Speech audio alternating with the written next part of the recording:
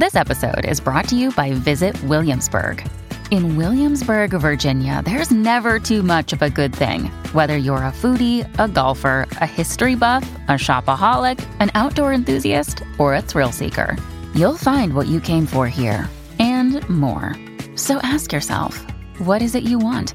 Discover Williamsburg and plan your trip at visitwilliamsburg.com. Hi, it's Stephen Colbert, and I'm here to tell you about The Late Show Pod Show, which is the podcast of The Late Show with me, Stephen Colbert, and I'm here with my producer of the podcast, Becca. Hi, Becca. Hi, Stephen. So what do people get when they listen to The Late Show Pod Show? Let's sell this thing. The extended moments, for sure, because we run out of time for broadcast, but we have plenty of time on the podcast. It's kind of like being a live audience member of the show because you get things that no one else hears. Listen to The Late Show Pod Show with Stephen Colbert wherever you get your podcasts. This episode is brought to you by Essentia. A better you starts with better hydration. Essentia is on a mission to inspire people to do what matters most. Their proprietary ionization process transforms water from any source into ionized alkaline water, providing water that's 99.9% pure with a pH of 9.5 or higher. Essentia overachieving H2O, the #1 ionized alkaline water. Shop now. Mom deserves the best, and there's no better place to shop for Mother's Day than Whole Foods Market. They're your destination for unbeatable savings, from premium gifts to show-stopping flowers and irresistible desserts. Start by saving 33% with Prime on all body care and candles. Then get a 15-stem bunch of tulips for just $9.99 each with Prime. Round out Mom's menu with festive rosé, irresistible berry chantilly cake, and more special treats. Come celebrate Mother's Day at Whole Foods Market. If you love listening to podcasts, why not take part in our current survey and share your thoughts? It only takes 5 minutes and you could win one of 7 £100 Voucher Express gift cards. To access the survey, just click on the link in the episode description. Please note the prize draw is open to UK residents only. Full T's and C's are available in the survey link, and it will be available until 11:59pm on Sunday the 16th of May 2021. This is Disasters and Triumphs, a new podcast brought to you by Olive Magazine. I'm Janine, Deputy Editor and host of the podcast, and in this series I'm invited some of our favourite people from the food world to share pivotal moments in their careers. I'll be asking about first steps, inspiring people they met on the way, and what it felt like when success arrived. We'll also explore the flip side of that and talk about tougher times that knocked them off course, how they got back on track, and what they learned as a result. Because sometimes failure can be just as inspiring as success.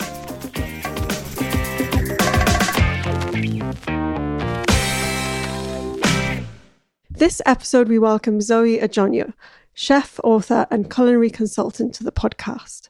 After cooking up her famous peanut stew to sell at Hackney Wicked Festival back in 2010, she started a monthly supper club at home to help fund her way through a creative writing MA at Goldsmiths. Street food, catering and pop-up restaurants as Zoe's Ghana Kitchen followed in London, Berlin and New York. And in 2017, she published her first cookbook of the same name. In 2020, Zoe co-founded Black Book, a global representation platform for Black and non-white people working within the hospitality and food media. This year, her cookbook, Zoe's Ghana Kitchen, has just been reprinted, and her new podcast series, Cooking Up Consciousness, is launching very soon. Welcome, Zoe. Hello, Janine. Thank you for having me. It's also the second time you've been on the podcast. You first came on in 2017 to talk about your book, and I listened to it again yesterday. God, going back to 2017, those heady days when we actually sat in a room together. And it's a great listen, loads more detail on the book, Ghanaian cooking, and some great stories of you visiting your family back in Ghana. So if anyone wants to go and find it, check it out. It's episode 51. I normally kick off by asking what the pivotal moment was when you knew you wanted to work in food. And interestingly enough, when I got in touch with you to ask you about doing the podcast, you said, I didn't choose food, it chose me. So can you expand on that a bit? Yeah, well, the truth is I was fighting this as hard as I could for a number of years, actually. I mean, the story of Hackney Wicked, how this all started, is well told, but I'll try and keep it brief. I basically got back from traveling around the States in 2010. I was freelance whatever I was then. I think I was doing, I was a freelance copywriter, and I was also a freelance video producer for an air sports company. I've had so many weird jobs. Anyway, I had a lovely time, and I came back broke because it was such a great time. And, you know, Hackney Wicked was going on here. It doesn't exist anymore, but it used to be this big open arts festival. And Hackney Wick at the time was, you know, a super vibrant creative place that nobody came to. It was an industrial estate full of, you know, artists and writers and stuff. And it was the weekend. So the whole point of Hackney Wicked is it's an open arts festival weekend. So my studio where I'm sitting now, my flat, my home, was being used as a video gallery, basically. And at that point, there was no furniture, there was no nothing. It was a literal white cube. And, you know, all these people were descending on Hackney Wick, but there were no bars or cafes or anything. So I thought, oh, here's an opportunity to make some money. So that's what I did. I tried to make some money with a pot of peanut butter stew, which is what launched the business. But at the time, you know, I had zero interest in, even though there was a lot of people wanting me, even off the back of that first event, which was a runaway sellout success, much to my surprise, people were wanting for that event to happen again, but it was another year before I did it again. And then even then, I was still hesitant, and I was starting my MA at Goldsmiths, and I basically used the supper clubs at my house to finance my way, to support myself through the masters. And even then, at the end of the masters at Goldsmiths, I was trying to escape to Berlin. But I thought, oh, I'm in Berlin, I might as well cook to make some money. So I took a residency in Neukölln at the Werkstatt der Kulturen in Hermannplatz or thereabouts. And then, you know, lots of German press had descended on my kitchen in Berlin. And suddenly, you know, it was just went crazy really quickly. And so it was the universe that made, you know, just wouldn't let it go, essentially. So it was more that the universe brought it to me rather than in terms of a business. But obviously I've always cooked, and I've definitely, since I was knee high to a grasshopper, always been interested in and cooking whatever Ghanaian ingredients I could get my hands on. So it was a gradual, the universe knocking on your door saying, hi, yeah, it's me again. It became a bit of a standing joke because, you know, I kept saying I'm moving to Berlin, but I'd be back every 2 weeks to cater an event or do a supper club or be at a festival or something. And I think it was around 2013 I finally decided to come back from Berlin, you know, and I mean, it was a gift at the time. I had the best years of my life. I was reading and writing and cooking. That's all I was doing. And it was bliss. It was literally my dream life. But just because, you know, it had grown, Ghana Kitchen had started to get a name for itself. It was being blogged about. It was in the press quite a lot. And I just had to think, okay, what is going on here? Like, this is obviously a business. Why does it need to exist? Like, what's the problem that it's trying to solve, or the universe wants it to solve? And, the edit at the time was bring African food to the masses. And of course, I had to translate it all in really easy, consumable language. But the real mission was always about opening people's hearts and minds to a conversation about culture and race and identity and the politics of food, because my whole existence really is brimming with politics. And justice and social justice have always been causes dear to my heart, and food became this vehicle to introduce people to those conversations. Was there anyone, in your career, say from when you said 2013, when you started properly doing it as a business to now, who was a particularly inspiring or a mentor to you, or someone that you kind of felt like really helped you on your way? Now, when I think about who were important and inspiring people in my journey, specifically in food, I was looking mostly to the States, I suppose, because, as I said, nobody was really doing contemporary West African food in London or the UK at the time. I think the only people I can reference who were and of a similar nature to me back then were Eat Jollof, which were a catering company, a very good catering company. But they weren't in the same kind of space as I was, and they weren't quite doing it in the way that I wanted to. But in terms of who can I think of? Oh, so sorry, the States. So, people like Bryant Terry, like Afro that book, Afro Vegan, was hugely inspiring. Um, Jessica Harris, High on the Hog, and all of her work around food and explaining the relationship between Africa and African ingredients and Black food in America. There's two standout people there. I mean, I guess at the time I probably thought of Marcus Samuelsson as a bit of a potential inspiration. Ironically, some people might be surprised to hear Jamie Oliver. When I decided that this was a business, I wrote my business plan on the fag packet, after a supper club with a cigar hanging out my mouth. That's who I was then. And me and my friend Yasser Khan, who also designed the look and feel of the brand back then, we were writing like, well, what could it be? And I said, well, everything that Jamie Oliver's got, why couldn't I do that for African cuisine?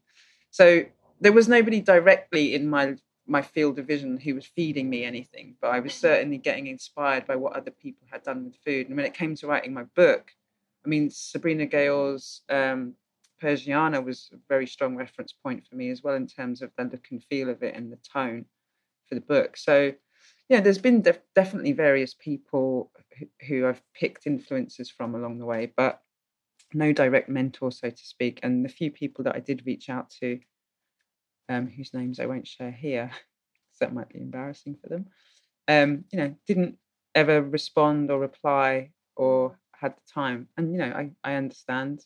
We're all, as an entrepreneur, I understand how busy we can get. So yeah, I was running under my own steam thereabouts pretty much, but that was a good place to be because I was out of that space of comparison, which obviously is the fear of all joy. Yeah. Not the fear, the death knell of joy, isn't it? Comparison. So in that space, I might have not had direct mentors, but I certainly had guides and reference points in terms of what the brand could be. I was going to say because of your good and bad experiences in reaching out to people and getting some help, and then in other cases not getting any help, has it become more important for you to be a person that someone up and coming can come to and ask and be that mentor, be that inspiration? Exactly. I mean, that was quite a lot of the inspiration for Black Book, which also is born out of my experiences in America, where there is just such a wider Black and POC convergence in food, and just more resources and better support networks, but also spaces that celebrate the Black voices in food, and also platforms the questions. And when I should mention some platforms rather than just saying what they do. So spaces like Black Food Folks, Radical Exchange, Resistance Served,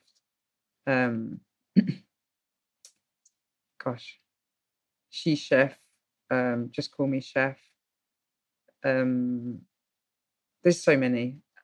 But then also the queer spaces like Queer Soup Night and things like that. There was just so many more spaces aggregated for people who were other than white to be represented and network and have a voice. And I wanted to bring some of that to the UK because it was sorely missing. But I wasn't able to do that until, ironically, the pandemic killed my catering business and freed up my time.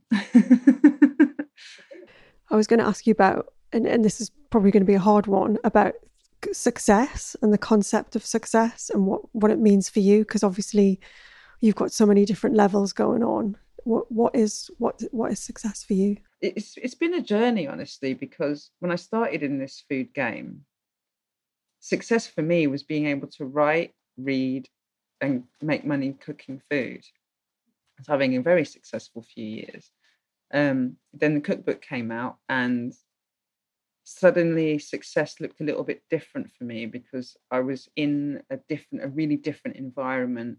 I was kind of in the industry now, and that meant that it didn't mean anything, but where I was at the time, I kind of fell into this trap of comparison, and feeling like I needed to compete in that space with other, do you know what I mean? And there's no one else to blame for that. It's just the environment and also where I was in my head at the time, I suppose. But, and I opened Brixton and I put myself under a lot of stress and pressure, saying yes to everything that was coming my way, because I felt like that's what I needed to do to be successful, right? And then I had a massive burnout in 2019. And following that, I had I had space and time to reflect on success and where I was in my career and what I wanted to do. And, was I fulfilling the purpose? Was Ghana Kitchen fulfilling the purpose that it was set out to do? And I realized that it wasn't actually, and I'd gone off in all these myriad directions, chasing success. So success now for me is very much, and I'm not saying that I've nailed it on the head, but I try to view success in the moment that I'm in, very literally. So success changes almost every day. I try to keep, I don't try to have grand ideas anymore about what success is and looks like. Success for me is as if I'm happy. If I'm feeding myself, if I can pay my rent, if I can pay my bills, if I'm able to, if my work in some way inspires somebody or helps somebody or guides somebody. And I do a lot of coaching and like free mentoring and stuff like that on the side. And I love doing that because, as I've already said, there wasn't anybody there to help me when I was asking people for that support. So when people ask me, I really do try to make the time to respond and give them as much of me as I can, without having to charge them. So, it's, and I love that. So that's success for me now is like having, building a legacy where I guess it's, my ultimate success in 5 years' time would be having a nice farm to table concept that's West African, under the Sankofa moniker, and chilling out, reading and writing again, and then cooking on the side. Stick around for more inspirational chat, stories, and advice from Zoe.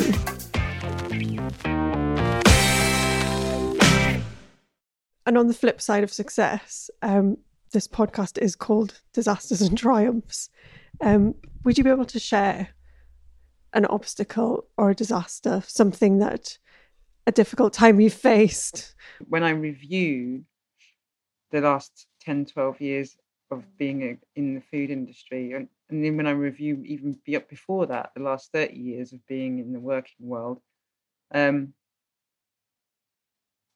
whatever was a failure or didn't go very well, ultimately was a transformative moment, because I bang on about this a lot actually, but it's when you're down in the weeds, is where the growth happens. It's getting through the pain points where you learn, and without learning, you don't grow. So whatever they were, and there were millions of them, I'm here today because I survived them.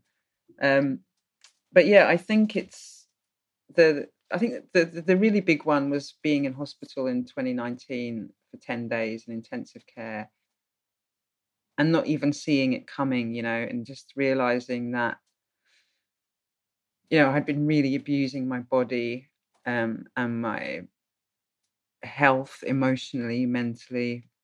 I was really depressed actually in 2018 and 19. I had 2 difficult years there financially, and I'm sure you know this, but I'm in recovery, and I was drinking a lot back then and relying on other things to get me through whatever the stresses were. But yeah, being in hospital, I think in 2019, that really just floored me and made me have to just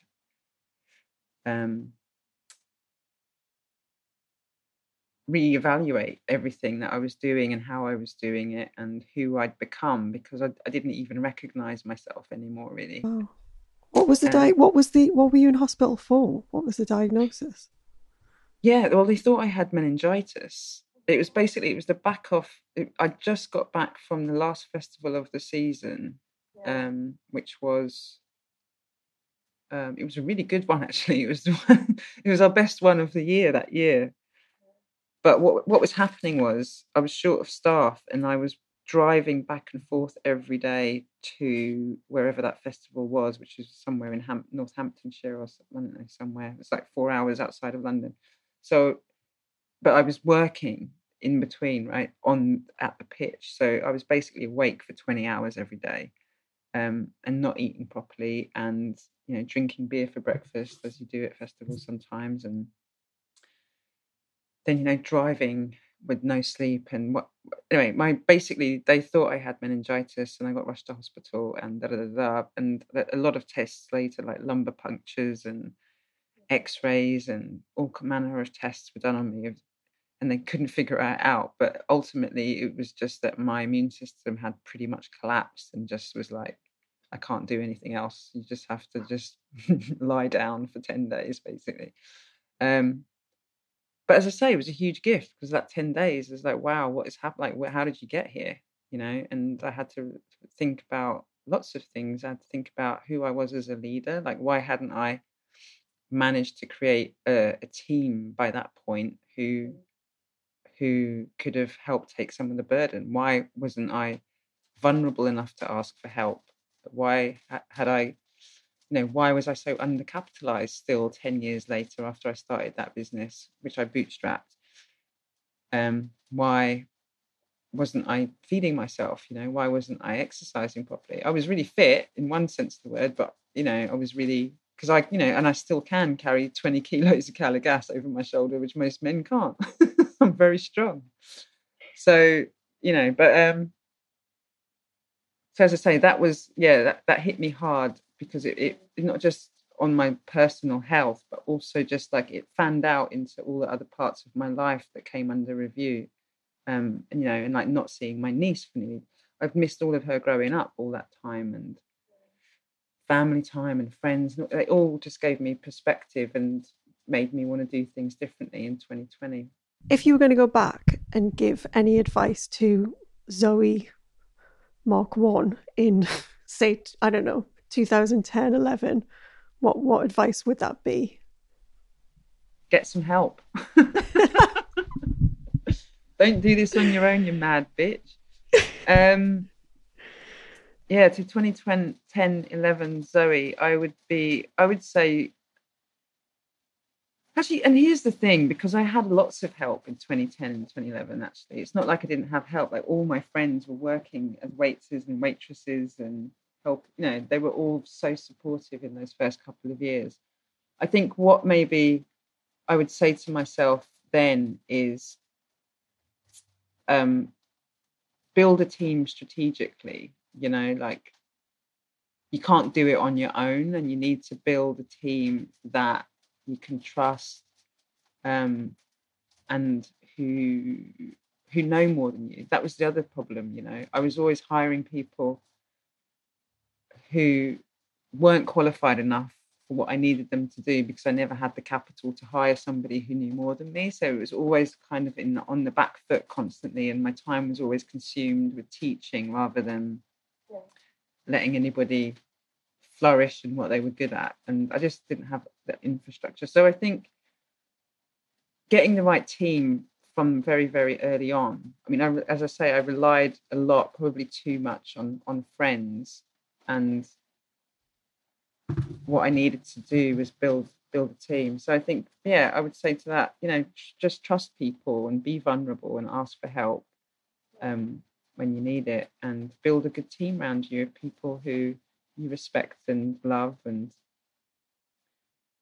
be kind. I asked you for a recipe that you make when you want to kind of soothe and comfort yourself, and you took us back to the beginning. So groundnut stew or soup is, in my house growing up, it was called peanut butter stew, and that was it.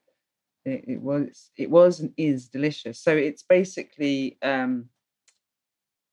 and it can be vegan, I will say that, but traditionally in our home growing up, it was always made with mutton on the bone, or lamb on the bone, So you get all that beautiful marrow and collagen and flavour going into it. And then it's like this, it's just an amazing balance of spice, savoury, sweet, it's piquant.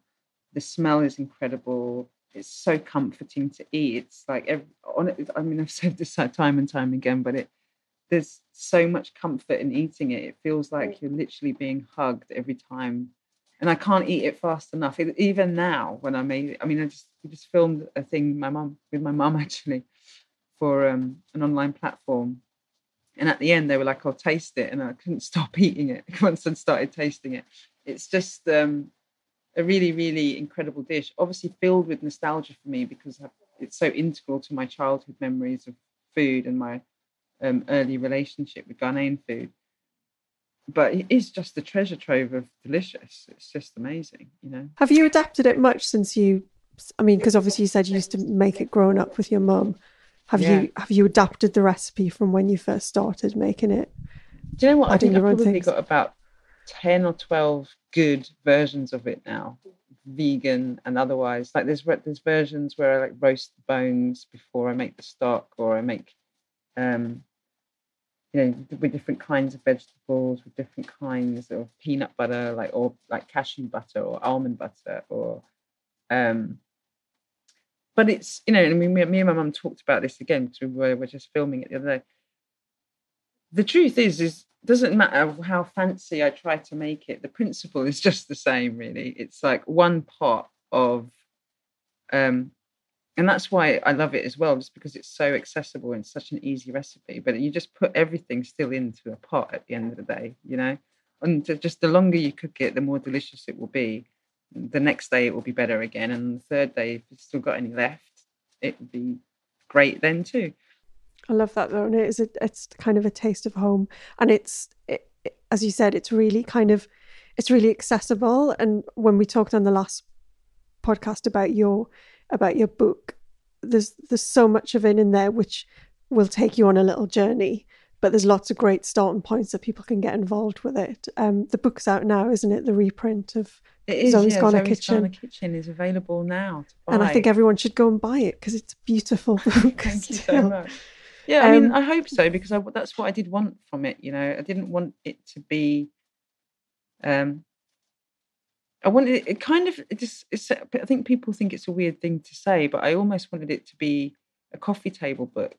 Of course, I wanted people to use it to cook from, but I just wanted it to be an inspiration mainly, and like a reference, a tool, like a resource to access Ghana. It's like just make it as easy as possible for people who aren't familiar with it to get some.